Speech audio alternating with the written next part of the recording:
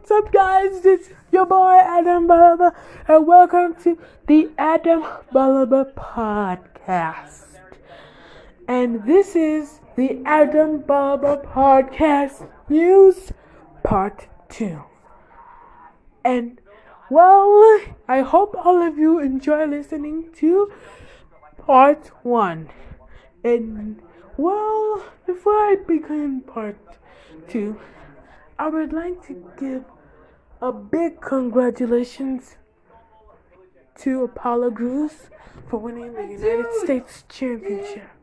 And I would also like to welcome back Eddie Kenzo, back from Uganda, to from the Ivory Coast. Well, before enough of that, and now let's get to part 2. Hi! Now, as the Queen said, the Queen is not returning to Buckingham Palace for her reasonable future and big change. Okay. And now let's check on today's Mirror News. The Queen is not returning to Buckingham Palace for her reasonable future and big change. The Queen is set to stay at Windsor Castle for the rest of the year and will not only to return to London to carry out engagements, it has been claimed. And according to a royal source, the 94-year-old monarch will not reside at Buckingham Palace, but will like to commute to the capital of it is safe to do so. It is believed that this will be the longest absence the Queen has had from Buckingham Palace during her 68-year reign, and the Times reports. The Queen usually returns to London in October after enjoying her annual summer break in Balaba, but instead she will reportedly return to Windsor Castle. Both the Queen and the Duke of Edinburgh have been self-isolating at Windsor since March 19th, 4 days before the UK went into lockdown. And also, she has reportedly been told that the close-knit bubble of household staff who have been working with her in Windsor is the safest way to reduce the risk of her contracting coronavirus. A royal source said there is a desire to get Buckingham Palace up and running again as a working palace, but only if all relevant advice suggests that it is appropriate to do so. It is believed that plans are being drawn up so that Queen can safely attend commemorations at the Cenotaphy on Remembrance Sunday in November. But until the threat of coronavirus is eliminated, the Queen will not apparently return to Buckingham Palace. And also, Buckingham Palace is closed to visitors. However, it is thought that she will spend her Christmas break at Sandringham in Norfolk as usual. The news comes after reports that the coronavirus risk means the Queen may not be allowed to return to her public duties for years to come. And royal biographer Andrew Morton, who is 66 years old, told The Sun in May that he feared the Queen may only be seen on TV or video links rather than in public due to the risk to herself and Prince Philip. The writer who penned Diana her true story in 1992 told the paper, "It's terribly sad, but I can't see how the Queen can resume her usual job. The COVID-19 virus is going away soon and it will be with us for months, if not years. It will be far too risky for the Queen to start meeting people on a regular basis, and the stringent measures are accepted to upset the Queen," as she said has in the post that she has to be believed. Also, Buckingham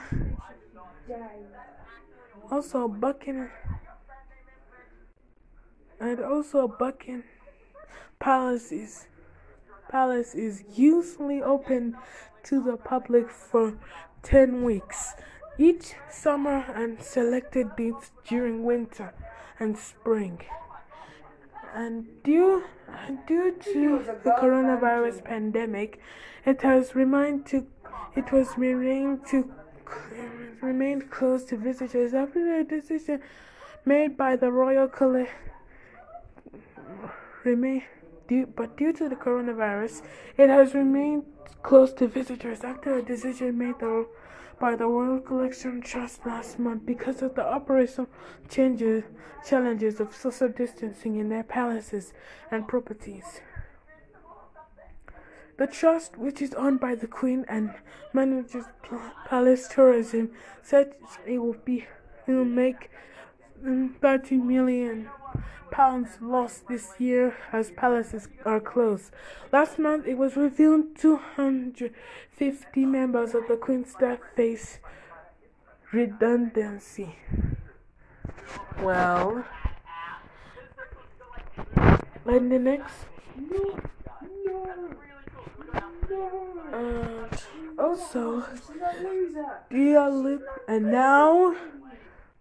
and also, Kaylee and Conway to leave Trump White House at the end of the month.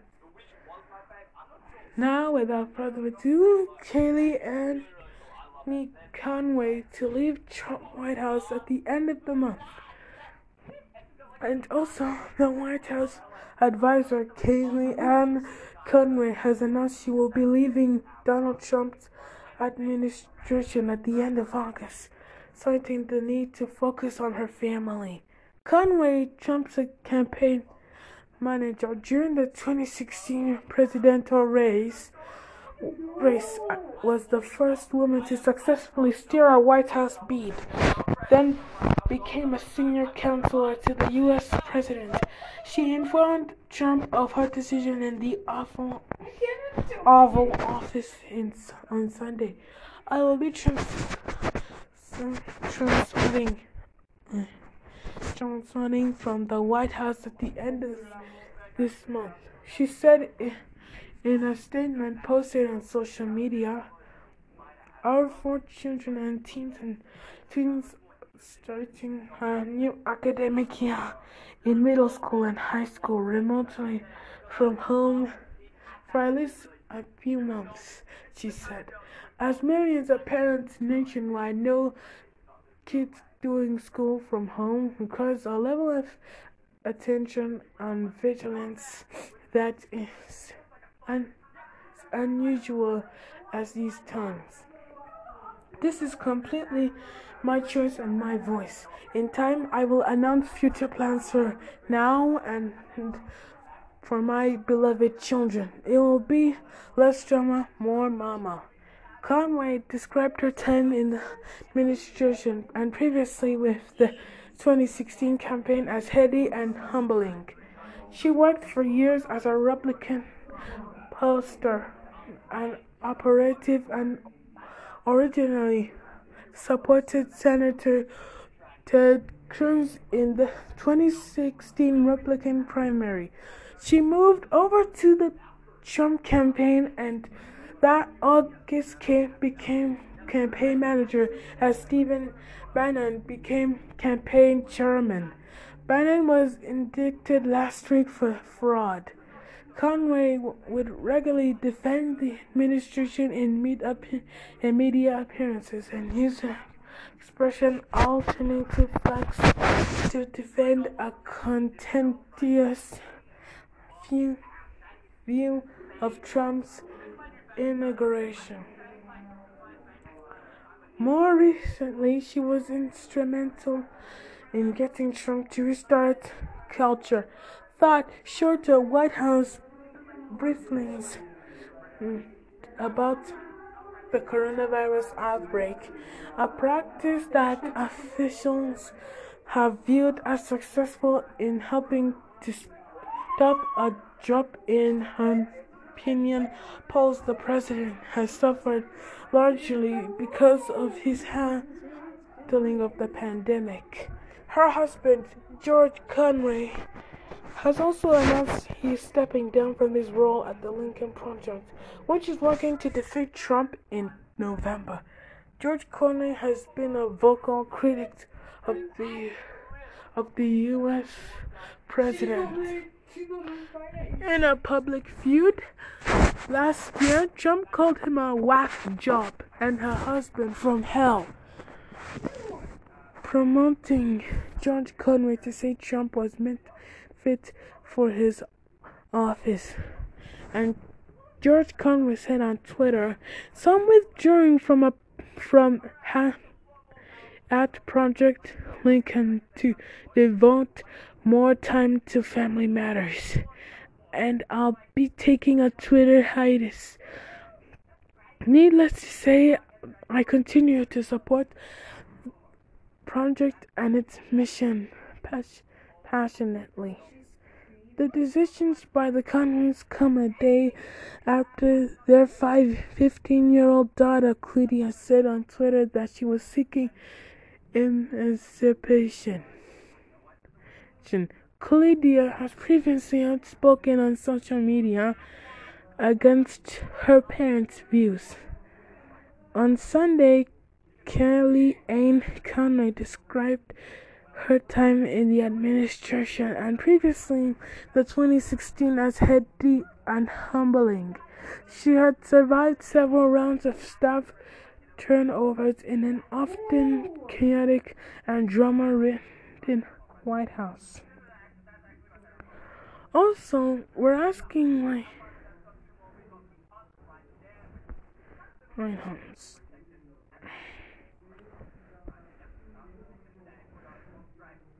Alright, now to continue. So, Miley Cyrus has released her new single, Midnight Sky. Go and check it out. And also 15 sci-fi movies you need to watch before they leave Netflix next month. Did you know that some movies are leaving Netflix? 15 sci-fi movies you need to watch before they leave Netflix next month.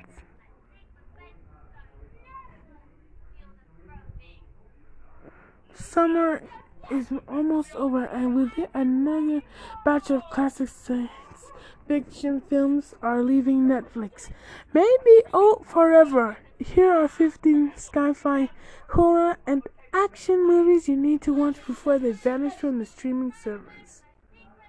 14. Starship Troopers is leaving in 9.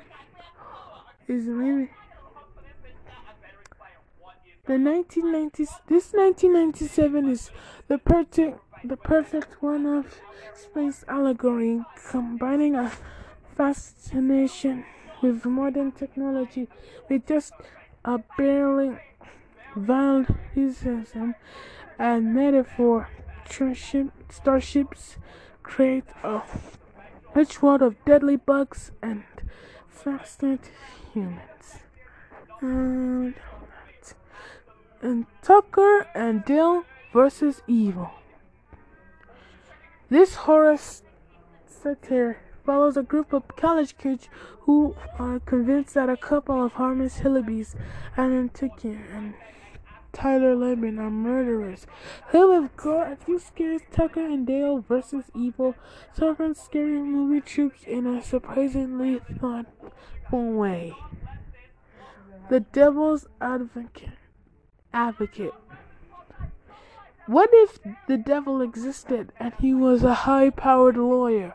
That's the premise for his delightfully absurd thriller starring Keanu Reeves, Charlize Theron, and Al Pacino. Can you guess who plays the devil? The Witch. This 2015 physical spook fest has many times into how folklore shapes our culture as it does pure scares. It's kind of slow building horror that will keep you on edge before a shocking ending. Jurassic Park 1, 2, and 3. The 1993 classic has everything: stunning set pieces, endearing characters, white-knuckle action, and goofy deaths. The special effects haven't aged a day. The sequels can't match it, but they're better than you remember. The Grandmaster. In contrast to Donnie Yen's blockbuster biopics, Wong Kar-wai wins the 2015 epic. The Grandmaster brings Bruce Lee's master IP Man into award-season territory. Tony Leung, who will soon join the Marvel Universe in 2021 Shang-Chi, stars as IP Man. Terminator 3 and 4. The most recent Terminator rewrote the timeline to wipe these sequels from canon, but they're still worth watching. Terminator 3 Rise of the Machines introduces another killer robot in Tech T-X, while Terminator Salvation stars as Christian Bale as John Connor.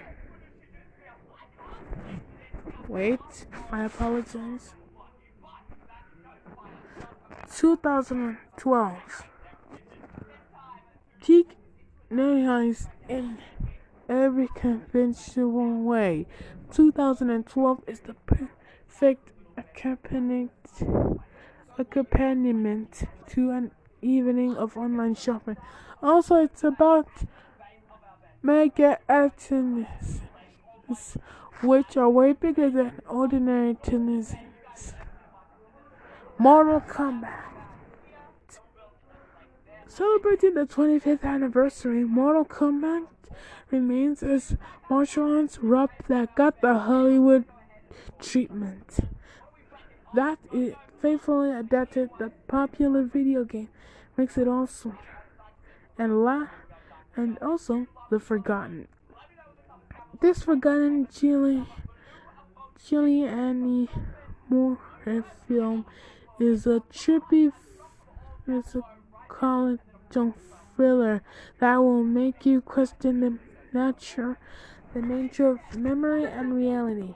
Charged with emotional performances, the premise is mysterious and intriguing, enough to keep you hooked until the end. Wait, I apologize. It's The Social Network. Controversial at the time, David Fincher's 2010 Facebook origin has only become more horrifying in retrospect. Jesse Eisenberg's career-defining performance as Mark Zuckerberg reveals profound truths before the rest of us figure them out. What's your favorite Marvel movie? comment down below what your favorite Marvel movie is.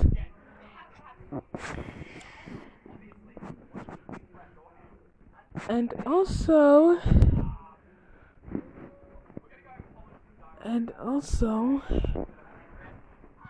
wait, Dua Lipa, wait, Tesco's 16,000 jobs drive to reward lockdown temps. And also Tesco's 16,000 jobs drive to reward lockdown temps. Tesco will create 16,000 new permanent jobs after lockdown led to exceptional growth in its online business. Then the new posts will include 10,000 staff to pick the customer orders from shelves and 3,000 delivery drivers. The recruitment drive reflects the shift to online shopping, which was accelerated by lockdown. Tesco said it was accept many of the roles to go to staff who joined them on a temporary basis at the start of the pandemic. Supermarkets scrambled to meet a surge in demand for online deliveries while the UK was in lockdown. Tesco said online customer numbers had risen from around 600,000 at the start of the pandemic to nearly 1.5 million. Before the pandemic, around 9% of Tesco sales were online. Now online sales amount to 16% of sales and are expected to be worth £5.5 billion this year, the company said. The crisis has set a dramatic increase in the size of the online grocery market in the UK, said Cliff Black, retail analyst at Shore Capital. It does not look like Tesco UK and does not seem to think it is going to revert back to the pre-coronavirus levels. Tesco and UK and Ireland's chief executive Jason Terry said these new rules will help us continue to meet online demand for the long term. And also, Tesco's announcement may sound like welcome relief from the somewhat anonymous drip of job cut announcement from retailers, but its real signing event is to underline the shift in shopping habits from bricks and mortar retailing to online. That shift benefits those with a big online presence at the cost of the old-fashioned shops that don't. It was already underway before the coronavirus cases, threatening the viability of small independent retailers and defacing high streets with boarded up shop fronts and to-let signs. With lockdown, the shift accelerated dramatically as even the remaining users of high streets were forced to go online. At first, online retailers like Tesco hedged their bets to meet the surge in demand for online delivery, hiring thousands of workers on temporary contracts. However, they're offering them permanent jobs it's clear that Tesco's executives believe much of the shift to online during the pandemic will be permanent. Growth in the online grocery market will have made this section more profitable, points out Mr. Black. As the market expands, economies of scale start to come into play, he said there is no need to offer money off coupons or free delivery to attract new customers in the climate, he added.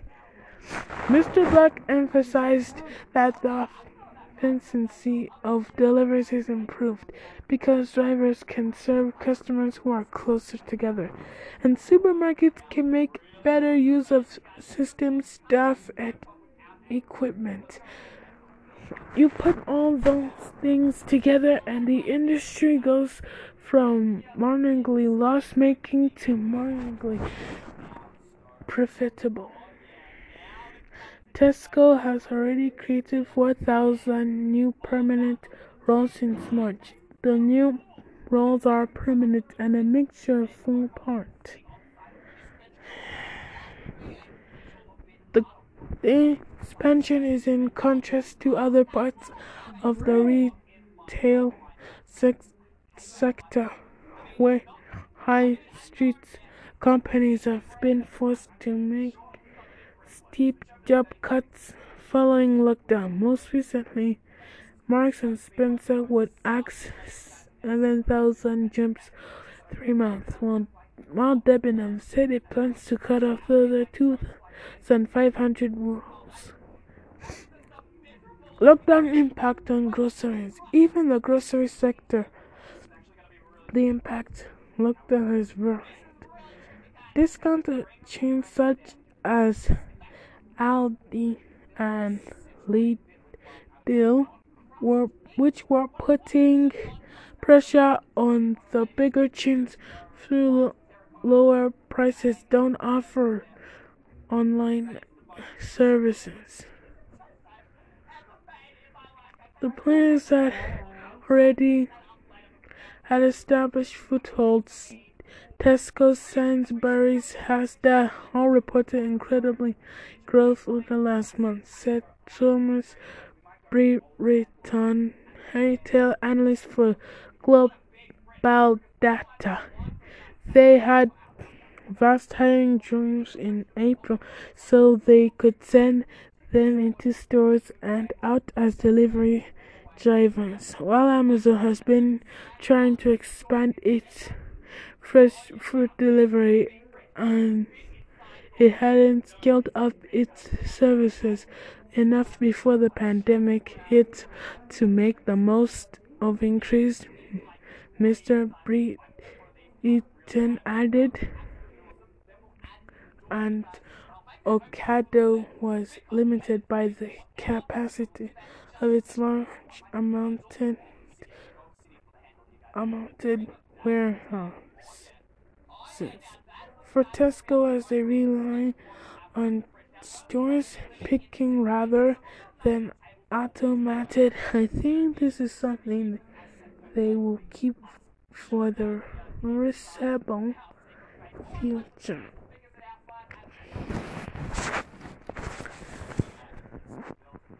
And, well, I'll be talking also. Alright. We'll talk about.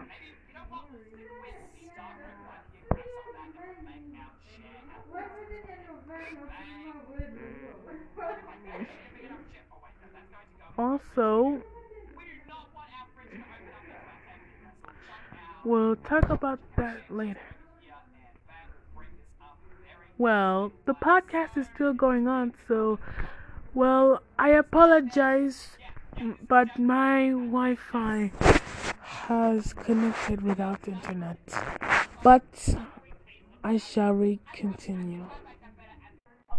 Alright, back after that quick break. Now let's continue with the news.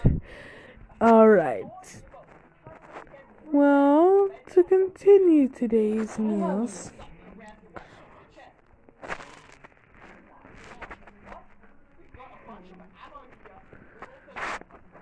Wait, I reach it.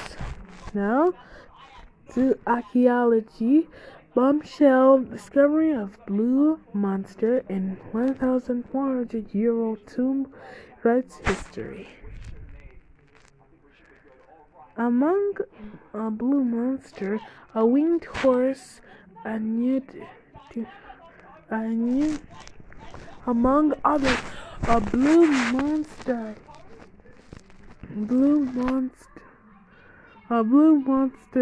a winged horse, and a nude as the master of wind were all found within the mysterious tomb.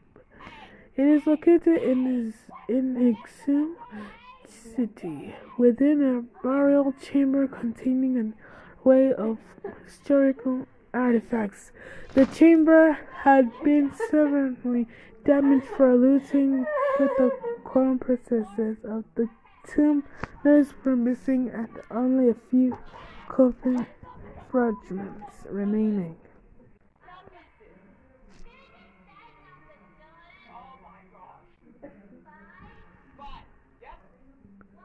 The find was unique because of the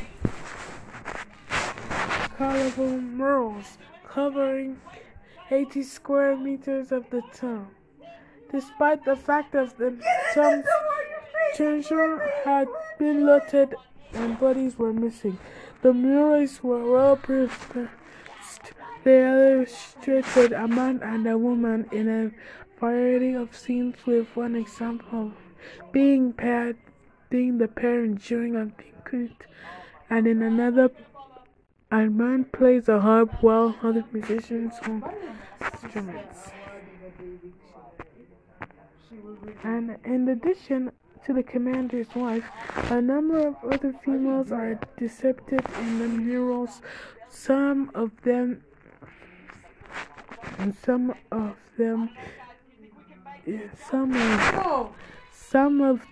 musicians and some of them attendants. China has become synonymous with Asian mural discoveries. In 2013, archaeologists acting in Shaohu City made an incredible discovery of an extremely well-preserved tomb where a military commander and his wife were buried approximately 1,500 years ago. In January 2015, another tomb was revealed in moved soil on a hillside in the region. And also, the burial site dates back to the Yuan dynasty, from around 700 years ago. Later in 2015, archaeologists working in the ruins in the nationality Shamo ruins identified mural fragments that showed brushstrokes which could amplify the basic progress of mural making in China dates back 4,000 years. Historians have attributed the invention of the brush much later to Chinese general Mang Tian during the Qin dynasty of 221 to 207 BC. So that discovery was incredibly significant from a historical point of view. Blaze. And also, 10 countries kept out of COVID, but did they win? In news, COVID-19 has affected almost every country in the world, apart from 10. So what do they do now? The Palu Hotel opened in 1982 before mass tourism, but since then, this tiny nation, surrounded the sky by the sky blue Pacific Ocean, has enjoyed something of a boom. In 2019, 90,000 tourists came to Bayou 5 times the total population in 2017. IMF figures show tourism made up 40% of the country's GDP. But that was pre-COVID. Borders have been in fact closed since late March. It is one of the only 10 countries in the world with no confirmed cases. In brackets, countries in the world with no confirmed cases. Counting only countries that are for UN and excluding North Korean and Turkmenistan. Yet without having a single person, the virus has ravaged the country. The Payu Hotel has been closed since March. It's not alone. The restaurants are empty, the severe shops are shut, and the hotel guests are returning residents in quarantine. Countries with no recorded COVID-19 cases: Palau, Micronesia, Marshall Islands, and Nauru, Kiribati, Solomon Islands, Tuvalu, Samoa, Vanuatu, and Tonga. The ocean here is much prettier than any other place in the world, says Brian Lee, manager and co-owner of Palau Hotel.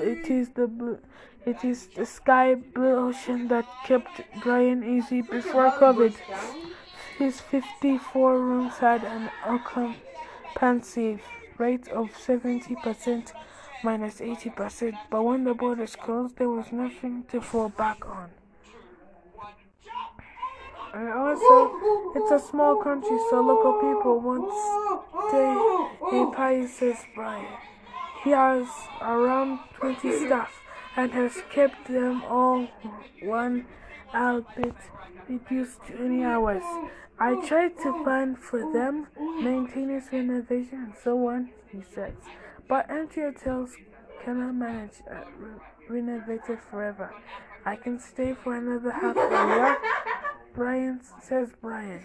Then I might have to close. Brian doesn't blame the government, which has offered financial support residents and has, after all, kept the virus out. I think they did a good job. He said, yet, if Palu's first hotel is to survive, something has to change soon. The president recently announced that essential air travel could resume by 1 September. Meanwhile, an air corridor with Taiwan, which allowed tourists to visit, has been rumored. For Brian, it can't come soon enough. I think they have to start reopening. Maybe have travel buddies with New Zealand and countries like that. He says otherwise no one can survive here. Over 2,500 miles, in brackets 4,000 kilometers, east across the vast Pacific Ocean, the Martian Islands also remain COVID-free. But like Palau, no infection does not mean no impact. The hotel Robert Reimers sits on a ribbon of land on the main atoll Majuro, with a lagoon on one side. And before COVID, the 37 rooms had an occupancy rate of 75% and 80% with guests mainly from Asia, the Pacific, or the mainland. Since the borders closed in early March, the rate has been 30% or 5 minus 5%. We have a few coming from the outer islands, said Sophia Fowler, who works for the hotel group, but not a lot. Nationally, the country is expected to lose more than 700 jobs in a COVID downturn, the biggest fall since 1997. Of those, 258 will be in a hotel. But self-isolation affects more than tourism, and the Marshall Islands are much less independent on holidaymakers than Peru. A bigger problem is the fishing industry. To keep the country COVID-free, boats that have been infected, that have been in infected countries are banned from entering the country's ports. Other ports, including fuel tankers, container ships, must spend 14 days at sea before entering. Fishing licenses are unsold, and cargo flights have been cut. The effect is clear. The Marshall Islands is specialized in aquarium. The most popular is the famed flame anglefish, but exports fell by 52% according to one U.S. report. The shore based on shipment and sashimi tuna fell by the same amount. Other fishing industries, except 30 fall during the year. In short, you can keep the virus out, but you can't beat it. COVID-19 gets you one way or the other. Sophia hopes things return to normal for the country and Attorney Robert Ramirez next year, but if they don't, then it's just not visible. She says. Yes. But while closing borders have made COVID-free countries poorer, not everyone wants them reopened. Dr. Leon Taravanda is the Director of Public Health in Vanuatu, population 300,000.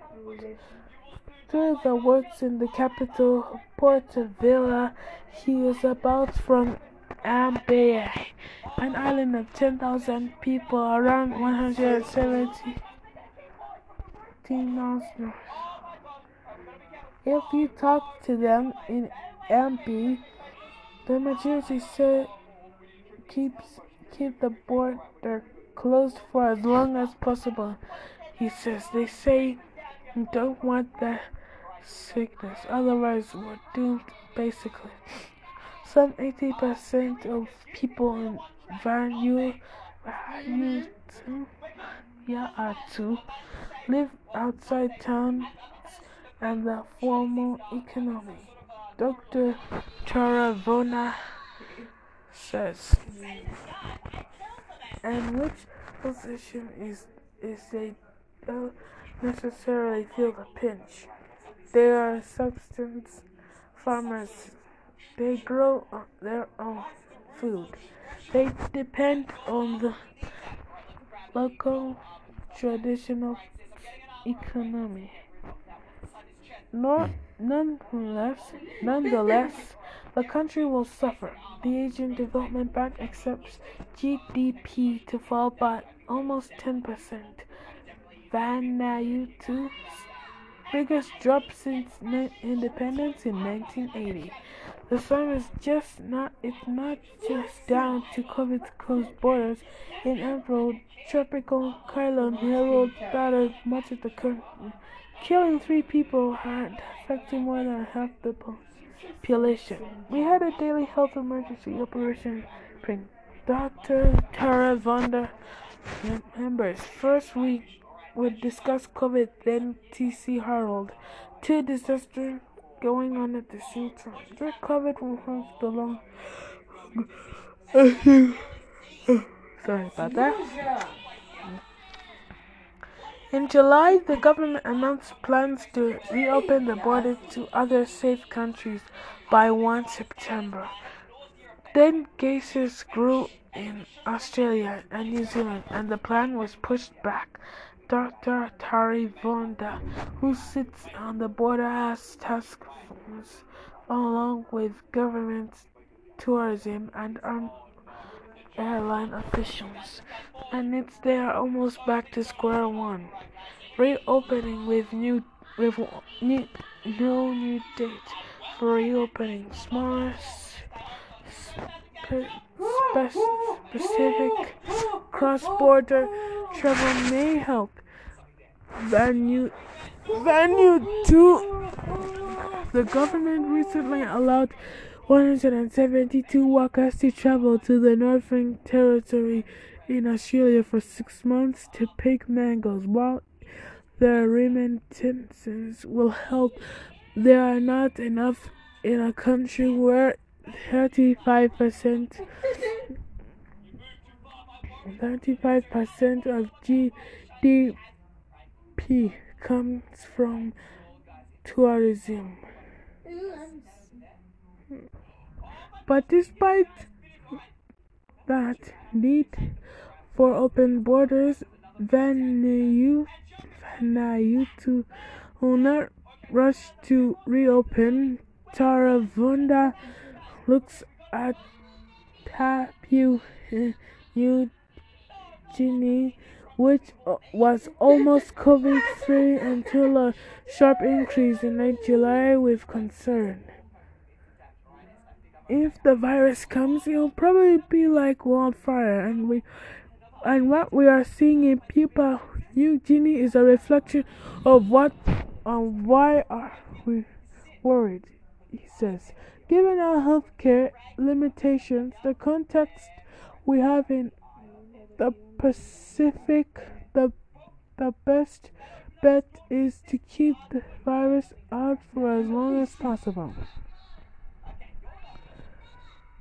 So, is there anything that COVID-3 countries can do? There are short-term measures such as payments to workers and businesses. And there is one long-term measure. Wait for a vaccine. Until then, travel bubbles remain the best hope. Yet, as Romel Rabanel from the Asian Development points out, they sound simpler than they are. These arrangements have prerequisites. He says a common set of testing standards, contact tracing, and quarantine facilities in case outbreaks happen. They are under discussion, but there has been slow progress, or perhaps graduation progress. And as seen with Vanuatu's September plan, the bubbles can burst quite easily, too. Australia and New Zealand have made it clear the first country they'll test it with is each other, says Jonathan Prayake, another director of the Pacific Islands programs at the Lower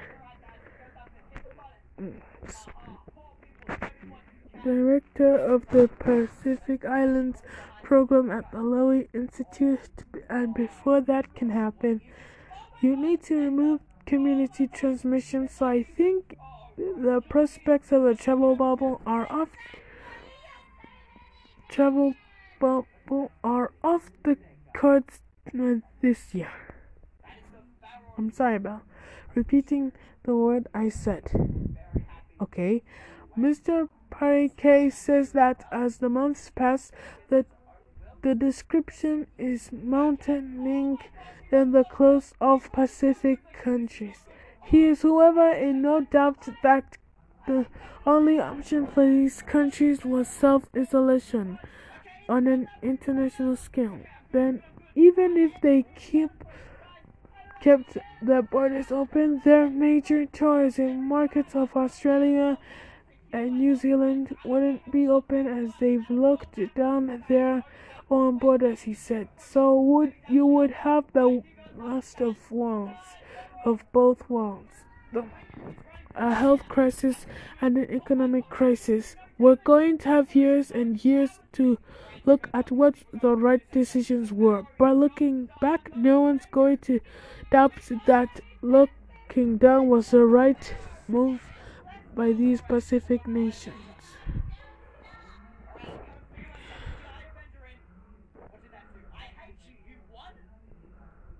So Luna say what?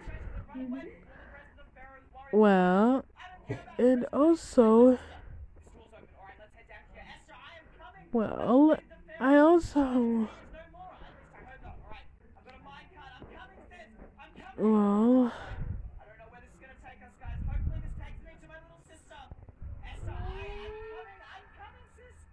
also, Patience.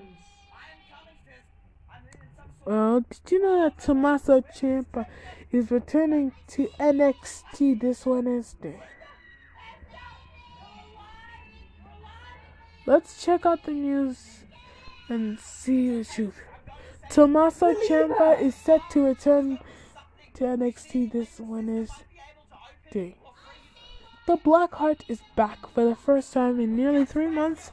Tommaso Ciampa will return to NXT this Wednesday night. The NXT hasn't seen Ciampa since he was declined to comment in a WWE network following his loss to Karrion Kross at NXT TakeOver in Your House.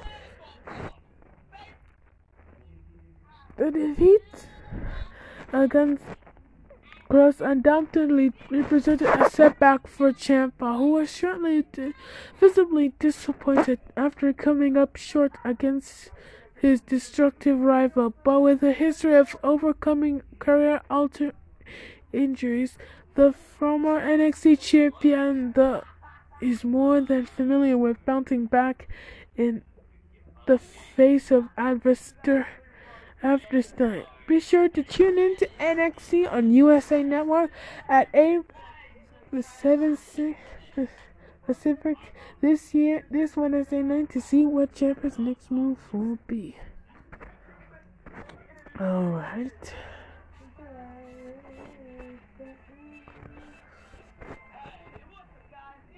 And also Robin. And now, Robin has finally lost the Titans DC Comics. Robin has finally lost the Titans in DC Comics. Robin has led almost every iteration of Teen Titans, but after Damian crosses the line, the Teen Titans have no choice but to turn on him. It's difficult to imagine the Teen Titans without some version of Robin leading them.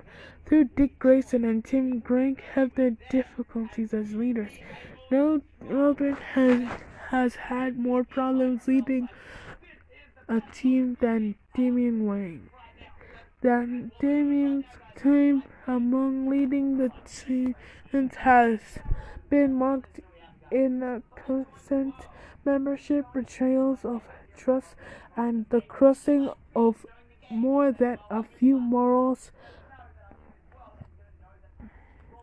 While the team has tried to work together, Damian's attempts to kill a villain may have just cost him his team. In Teen Titans, #44, the Titans have no choice but to fight Robin.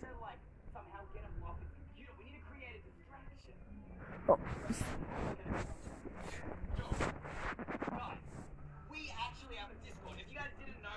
Also, Robin's biggest arc throughout his time in the Titans has been his desire to end criminal threats permanently, while Damian first attempted to do this without killing by locking villains underneath the Titans HQ Mercy Hall. That plan backfired when the prison rioted. This ended with Deathstroke taunting Damien to kill him and Riddler doing it instead. The issue of Damien killing came back recently in the wake of the KGB's attempt to assassinate Dick Grayson. Damien finds KGB, cuts off his hand, and prepares to deliver the killing blow when he's stopped by his own team.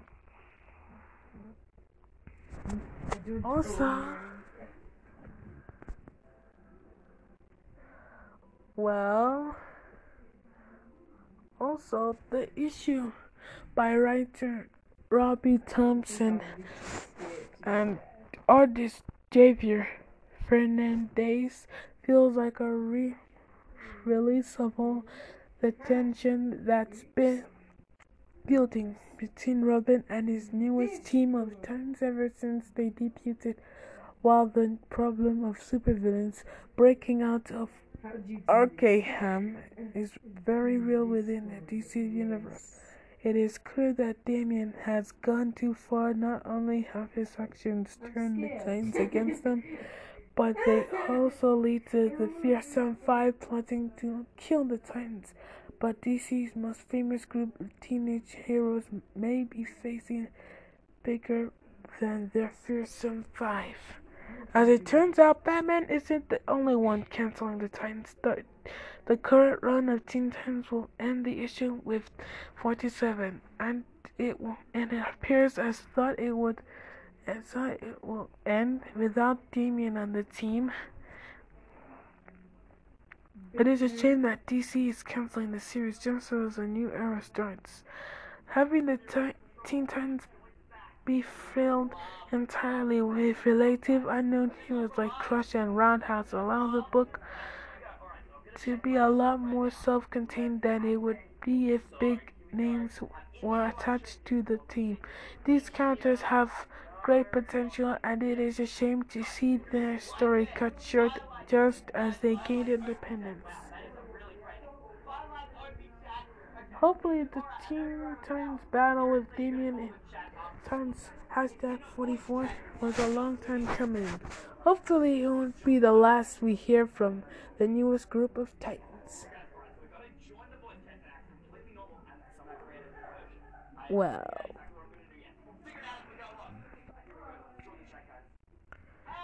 Also, I've read mostly all the news, but not all of it.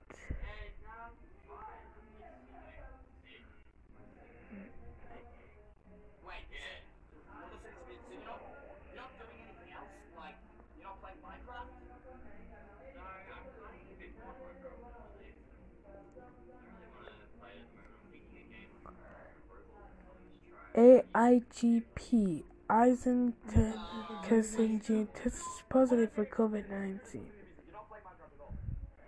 Former police spokesperson AIGP Eisen Kissinger has tested positive for COVID-19. I'll read. I'm afraid now it's time for the main event news. And today's main event news is Dua Lipa and Bill Anwar hided pack on a major PDA during a day of surfing with friends in Malibu.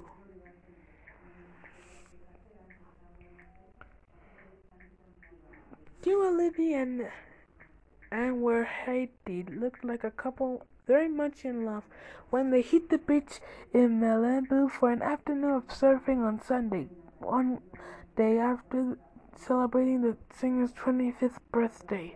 The British born star and American Idol 21 were spotted contemplating together, showing some major PDA while trending waves on a stranded board and electric board. And at other times, they shared some laughs and surfing tips with a couple of friends that included Hannah Montana, Alexis Aries.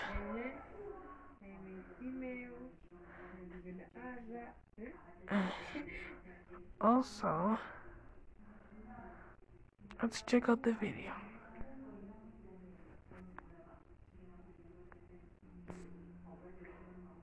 Well, I can't play.